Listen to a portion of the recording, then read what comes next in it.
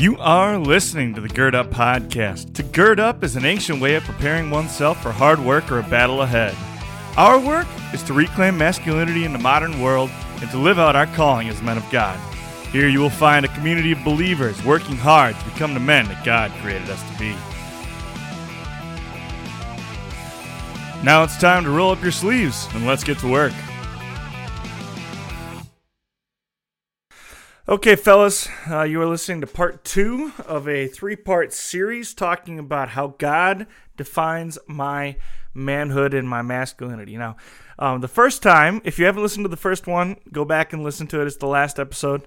If you haven't listened to it yet, you should. But just a quick reminder of what we talked about the first time was basically we outlined what the world says about manhood and masculinity, and clearly stated why they're wrong. The reality is that as soon as you step outside of God's natural order and the way that He created things, things get weird and messy really, really fast because it's the created order. It's the way God designed us. It's the way God designed everything. And when we deny that masculinity is something learned from our Heavenly Father, and we try and learn how to be men from the people around us, particularly the sinful people around us, particularly the godless people around us, very quickly turns into manipulation and all kinds of crazy stuff. But it totally misses the point of actually being men, and the actual point of being a man is to glorify God in everything that I do. The actual point of being a man, what it really means to be a man, is to do the Father's will, is to do what God created me to do and be what God created me to be. And we're going to look at that now in the three persons of the Trinity. So today we're going to talk about how the Father shows me who God is, or what God the Father tells me about my God, about who God is. And I'll be really honest with you, I've been struggling a lot with this. This is why it's taking me 2 weeks, 3 weeks now to get this episode out to you, is that I've been trying to come up with like the perfect manuscript of what needs to be said here. And maybe that would be the wise route to go. But I'm tired of reading books, and I'm tired of dancing around this and trying to come up with the exact right words. And so I simply pray that the Heavenly Father guides my words and represents, or that helps me to present His identity as it truly is. I think when most people talk about, God the Father, and some, in some circles they call Him Father God, and all kinds of different, everybody kind of thinks about God the Father differently. And some people think about God the Father as being this distant and far off thing. Some people imagine God the Father to be weak and passive. Some people, call Him Father God or Daddy God even, or that kind of thing, and they almost belittle Him and make Him smaller than He is. But it's important to remember that God is God. And the first thing we have to talk about here is the fact that God is a triune God. I love the way the Athanasian Creed defines the Trinity. In the Athanasian Creed, they define God as 3 in 1. What the Athanasian Creed actually says is that we worship one God in Trinity and the Trinity in unity, neither blending their persons nor dividing their essence. For the person of the Father is a distinct person, the person of the Son is another, and that of the Holy Spirit is still another. But the divinity of the Father and the Holy Spirit and the Son is one, their glory equal, their majesty co-eternal. What quality the Father has, the Son has, and the Holy Spirit has. The Father is uncreated, the Son is uncreated, and the Holy Spirit is uncreated. The Father is immeasurable, the Son is immeasurable, the Holy Spirit is immeasurable. The Father is eternal, the Son is eternal, the Holy Spirit is eternal. And yet there are not 3 eternal beings, but there is one eternal being. So too there are not 3 created or immeasurable beings, but there is one uncreated and one immeasurable being. Similarly, the Father is almighty, the Son is almighty, the Holy Spirit is almighty, yet there are not 3 almighty beings, but one almighty being. Thus the Father is God, the Son is God, the Holy Spirit is God, and yet there are not three gods, but there is one God. Thus the Father is Lord, the Son is Lord, and the Holy Spirit is Lord. Yet there are not three Lords, but there is one Lord. Just as Christian truth compels us to confess that each person individually has both God and Lord, so the true Christian religion forbids us to say that there are three gods or three Lords. The Father was neither made nor created nor begotten from anyone. The Son was neither made nor created, but he was begotten from the Father alone. The Holy Spirit was neither made nor created nor begotten. He proceeds from the Father and the Son. And so accordingly, there is one Father, not three fathers. There is one Son, not three sons. There is one Holy Spirit, not three Holy Spirits. Nothing in this Trinity is before or after. Nothing is greater or smaller. In their entirety, the three persons are co-eternal and co-equal with each other. And so, in everything, as was said earlier, we must worship their Trinity in unity and their unity in their Trinity. Anyone who then desires to be saved should think thus about the Trinity. The reality is, there are three persons, but it is one single God. So anytime you see Jesus, anytime you see the Spirit, anytime you see the Father, you are talking about the same God, but you're talking about a different person of the God. There are three different ways that God presents himself to us. And today we're going to talk about the Father. Now, in regards to the Father, I think this is where a lot of men start to go wrong with what they believe. This is where a lot of men would benefit from the study of Scripture, the intense study of Scripture. I'll give you an example of that. On a podcast about a year ago, I interviewed a young man. If you want to know who it is, you got to go back and listen. But I interviewed a young man who told us a story about an older gentleman in his life who, when he was confirmed, so when the young man was confirmed, he wrote him a letter about what it means to be a Christian man. And what he said was, I can't give you much advice on being a godly man. I just try to do the right thing, and I pray that that's all right with God. And now this certainly is not the worst advice we've ever received, but it could be better. What it does do is it recognizes humility, right? It has a spark of truth in it, a humility that comes from recognizing that I cannot do what is good and right, and I never will do what is good and right. That I, just like Paul, will spend my entire life striving to do the impossible, which is to kill off the old man, to drown that sinful nature, as Luther says, that sinful nature which lives in me, and to live a holy life. Now, you and I know that we can't do this. We cannot cast off our sinful nature completely. Every morning, we have to continually drown the old man in daily sorrow and contrition, again, as Luther says. We can't do this perfectly. And that's where the story of Jesus comes in. If I was perfect, I wouldn't need a redeemer. Right? I need a redeemer because I cannot redeem myself. It is by grace we have been saved through faith, not by works, so that no one can boast.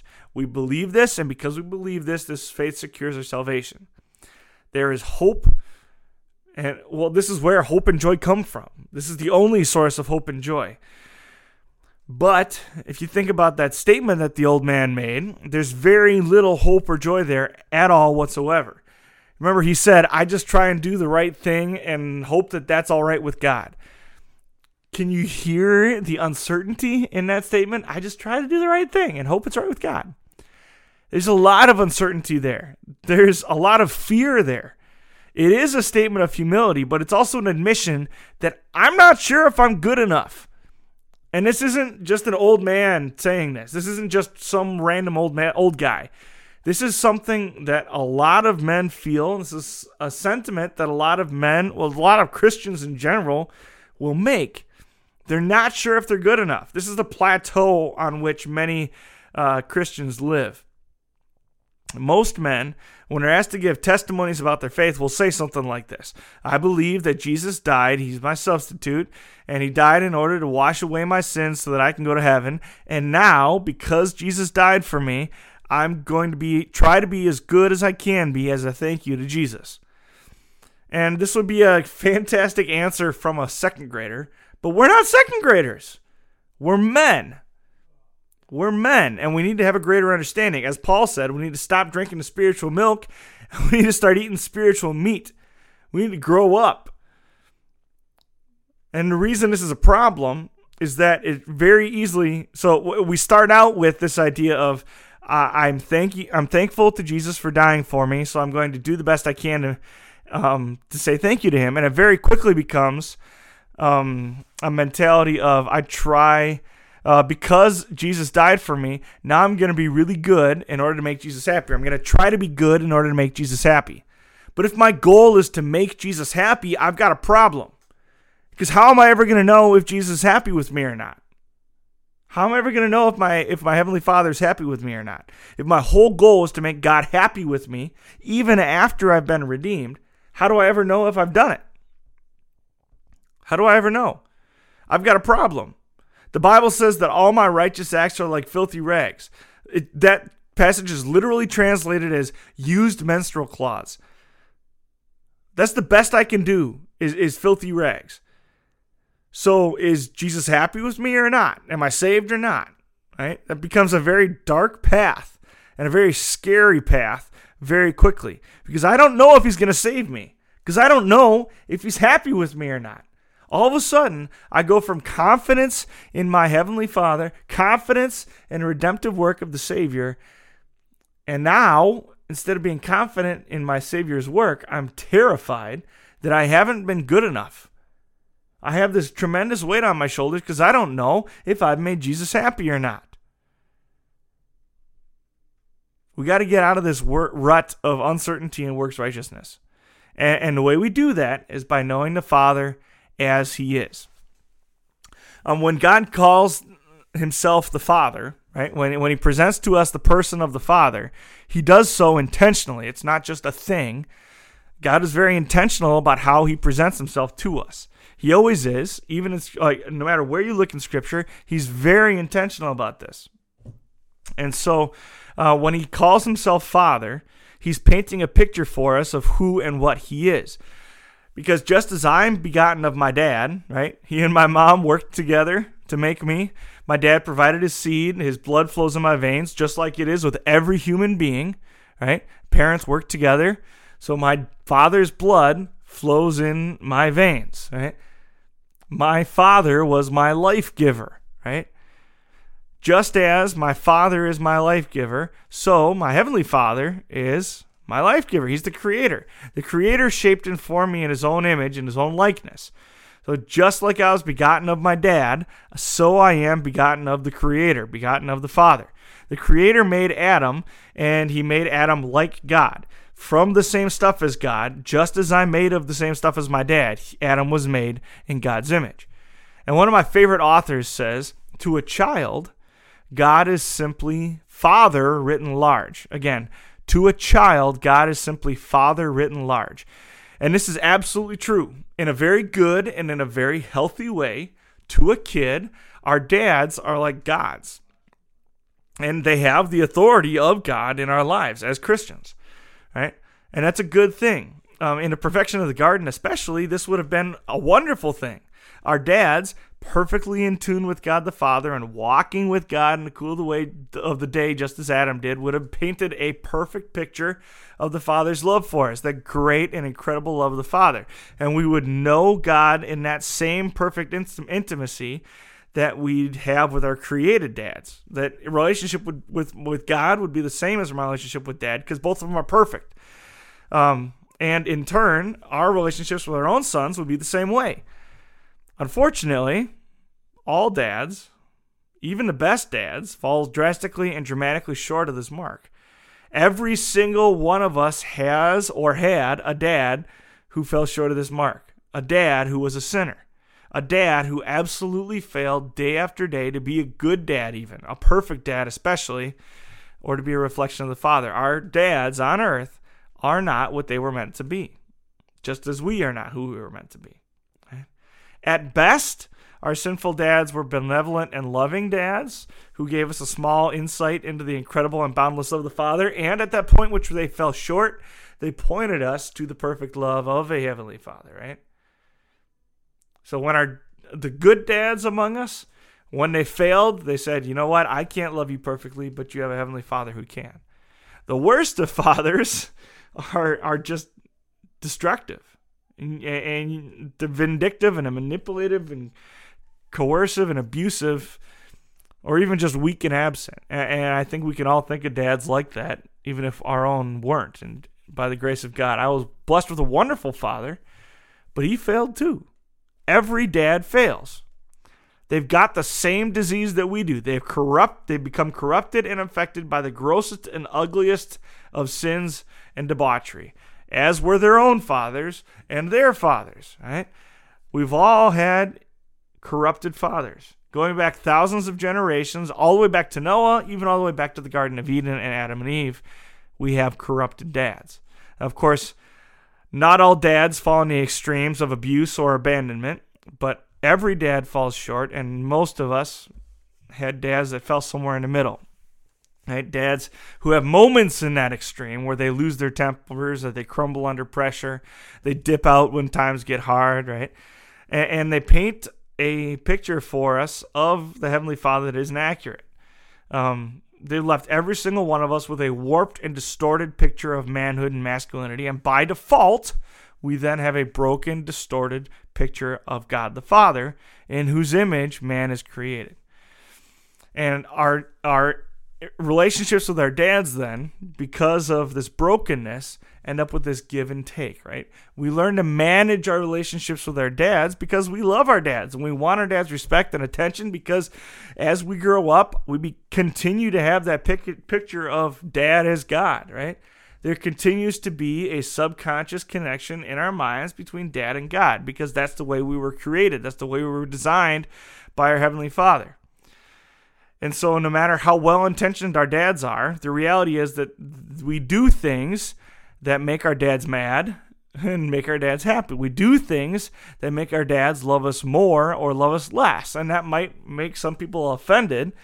But the reality is, we do things that make our dads love us more and make our dads love us less. And when I'm not a father yet, but when I am a father, it will be true for me as well as it is for any other man.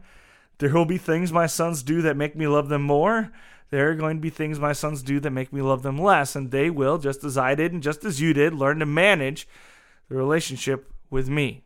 So, for example, if dad gets mad when I don't make my bed, in order to keep dad happy, I make my bed every day. Right? If dad loves sports and I want dad to be happy with me, I might abandon my own interests and desires and give everything, my time, my attention, all my effort to being a success on the athletic field. Right? Because I know that's what dad values, and I want to make dad happy. Dad believes in the working man, and he puts great value in the blue-collar, hands-on, visceral, physical vocations. And so instead of going to college to study history or education or something, right, I take a job on a construction crew just like my dad had. We see this all the time. Men do this all the time, right? My dad encourages me or discourages me from wasting time on, quote-unquote, wasting time on extracurriculars in high school. So instead of joining the football team or singing in the choir or joining the forensics team or whatever it might be, I focus on my studies, and because of that, I struggle to make friends, right? We all do things to manage our relationships with our father. Well, we learn to manage these relationships with dad, and then we decide eventually. We don't decide. It's subconscious. We apply the same rules to our Heavenly Father, right? We apply the same rules to our Heavenly Father, but the problem with that is that God is perfect, and He's a perfect Father, and He's a perfect Dad, and we don't have to manage our relationship with our Heavenly Father. And this is the part of this podcast that I was really struggling with to develop and to get going, because frankly, this is beyond my understanding or my comprehension. And it's beyond your understanding and your comprehension too. It's something we have to take on faith. Is that God is not sitting up in heaven with a little notepad keeping track of the good things I do and the bad things I do, the things that make Him happy or the things that make Him sad. And way too many people get stuck in this rut of believing that they need to make God happy in order to be saved. That they need to make God happy in order to get blessings. But that's not how God presents Himself to us. God presents Himself to us as a perfect and loving Father. He promises to give us hope and a future. He promises that he has given us a son who has taken our place, who was our substitute on the cross, and now we have been redeemed and forgiven and restored to life with him. He does not see us as condemned sinners any longer. When Jesus died for me, he was my substitute. He took my place on the cross. Instead of me having to live a perfect life, Jesus lived a perfect life. And since I didn't live a perfect life, I deserve death, right? Romans says the wages of sin is death. So someone had to die. And just like the Passover lamb died when the Israelites were leaving Egypt, so Jesus died in my place. And now, because Jesus lived a perfect life and died in my place, and remember, Jesus is God, and he's not like part of God. He's not a portion of God that was sent down. He is God, true God, complete God in human form. He's not just a part of God or a piece of God or a prince of heaven. He is God in human form. He went to the cross and he died, even though he didn't deserve to and he didn't have to. He died in my place as my substitute so that his righteousness might become my own.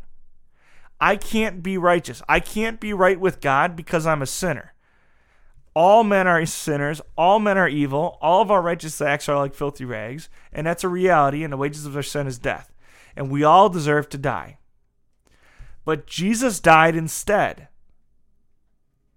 Jesus was our substitute. He took our place, and he died instead.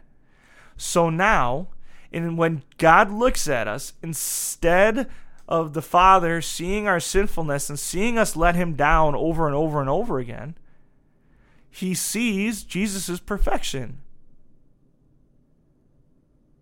He sees Jesus. He sees what we should have been, what we ought to have been, what he created us to be. He created you and I to be princes in his kingdom. He created you and I in his image.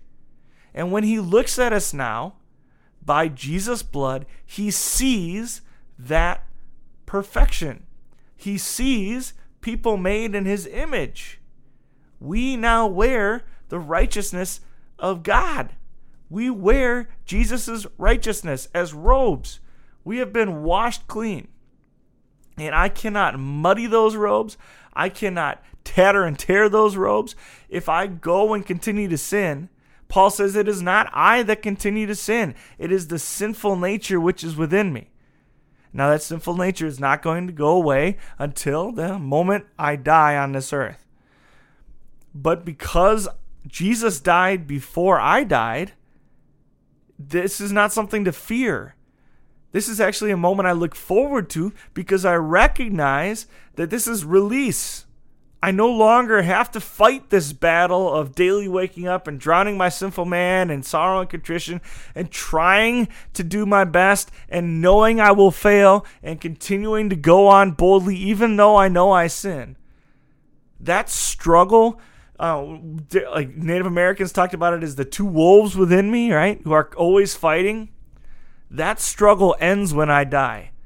The old man dies. I have been crucified with Christ. My old man is dead and gone. I have been completely redeemed and restored and forgiven. And so when my heavenly Father looks at me, he doesn't see a miserable, awful failure. He doesn't see the miserable, awful failure that I am and that I was when I was a sinner. He now sees Jesus. He now sees that perfection, that righteousness that he won. He has robed me that way, and that's what he sees. And so I don't need to live a life where I'm cowering in fear, wondering if my Heavenly Father is happy with me, wondering if I've done enough good things in order to make God happy. I don't need to wonder. I don't need to hope that it's all right with God. My emphasis isn't even on doing good things anymore. Now, if I have faith, good things will result because I'm going to follow my Heavenly Father. But I no longer live under the law. If you ask anybody, if you look into the study of what it means to do good things, what does it mean to do good things? To do a good thing is to do something that God commands, right? To be kind, be gentle, Those are all fruits of the Spirit. And I can do those things outside of the Spirit of God, but I'm never going to be good enough, right? That's living under the law. And Paul, I think it's in Romans chapter 8, Paul talks about the idea of, I've been set free. Why would I become a slave again? Way too many people have decided to take back and put on the yoke of righteousness again. This idea that I have to be righteous. I don't. What I need to do is cling to my Heavenly Father. Cling to Him and follow Him and listen to Him and do what He says. I'm not going to hear this majestic voice every time a decision comes up that says, Charlie, this is what you must do. It'd be foolish to think that that's going to happen. It's not. God doesn't promise that that's going to happen. What He does promise is that when I cling to Him, when I walk in His path, no matter which direction I choose, whether to go to the right or to the left, He will be there to tell me what the way is and to tell me to walk in it. He promises that I will know what is the right thing to do. He promises I will know which way to go. He promises that He will be my guide. There won't be a voice necessarily, but as I draw closer to my Heavenly Father, I will know, because I know Him, I will know His will, and I will do His will. It's not about being good enough anymore. It's not about trying to make God happy. It's about letting the Father love me. Let go of this arrogant idea that I have something to do with my salvation. Let it go. You can't do anything. You couldn't be more saved if you wanted to. Let yourself be free. Let God love you the way He wants to. Put your life in His hands. Stop trying to control everything all the time. Put your life in His hands. Let Him be your leader and your guide. And He promises that He has hope and a future prepared for you. He promises He has good things prepared in advance for you to do. And He promises that He will equip you and encourage you all the way. He promises that you will not even strike your foot against the stone. No harm will come of you. Even the worst that human beings can do, even the worst fury that hell can release upon you and unleash upon you, is nothing. Nothing can separate me from the love of God. Nothing can separate me from the love the Father has lavished on me. He hasn't given me just enough to get by. He has lavished it upon me. He hasn't filled my cup. My cup overflows and continues to overflow and will continue to overflow forever. There's very little joy in a picture that involves me trying to make God happy. God gave His people a command in the Garden of Eden, and it was simply to do what He said. He said, honor me by not eating of the tree of the knowledge of good and evil. By the way, the reason it's called the tree of the knowledge of good and evil is that they would know what evil is if they disobeyed God and ate of the tree. And they did so. And now, Adam and Eve and these people were wicked. They knew what evil was. They had tasted that wickedness. They had tasted pride. They had tasted sin. And now they were incapable of loving God the way He asked them to love Him. And so He had to kick them out of the garden. Now, again, in the book of Romans, Paul says, the reason God gave us the law is so that we would know what God's will is. So God gave the Israelites the law. He gave them the 10 Commandments and a whole lot of other laws. But He gave them the 10 Commandments so that they would recognize this is what God wanted and this is not what we're doing. The way the Lutheran Catechism explains that is it shows us our sin. The law is only there so that we see just how depraved we are, so that we recognize that we need a Savior. The law is not there for you and me to try and fulfill it. It's there to show us that we need a Redeemer. That's it. So don't try and fulfill the law. Don't fret about whether you've done enough good things or not. Relax. Get to know the Father, walk in His love, and cling to Him for life. He loves you. He is the good Father who loves you and cares for you. And He promises that He will never, ever let you go. Our dads were not perfect. Many of our dads were very, very far from perfect. Where my dad fell short, the Father does not. Where I see weakness in my own dad, where you see weakness in yours, where my own dad saw weakness in his father, God is immeasurably good. God is everything our failing and sinful fathers are not. He is a loving and good Father, the only perfect Father that there is. And He does not see us as disappointments. We're not letting God down. He loves us. He cares for us. And He waits patiently and eagerly, and He celebrates when we walk that path home to Him. And He eagerly awaits the day that we will join Him in His heavenly kingdom for eternity. God bless you. I hope my point has been made here. I know I rambled a little bit. But the Father loves us. And we need to understand that, and we need to believe that. And when we get a picture of Father God as He truly is, of our Heavenly Father as He truly is, man, what a wonderful picture of redemption and grace.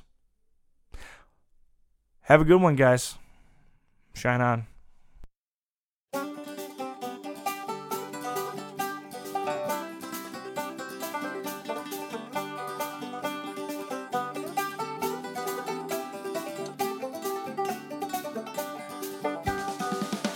Thank you for listening to the Gird Up Podcast.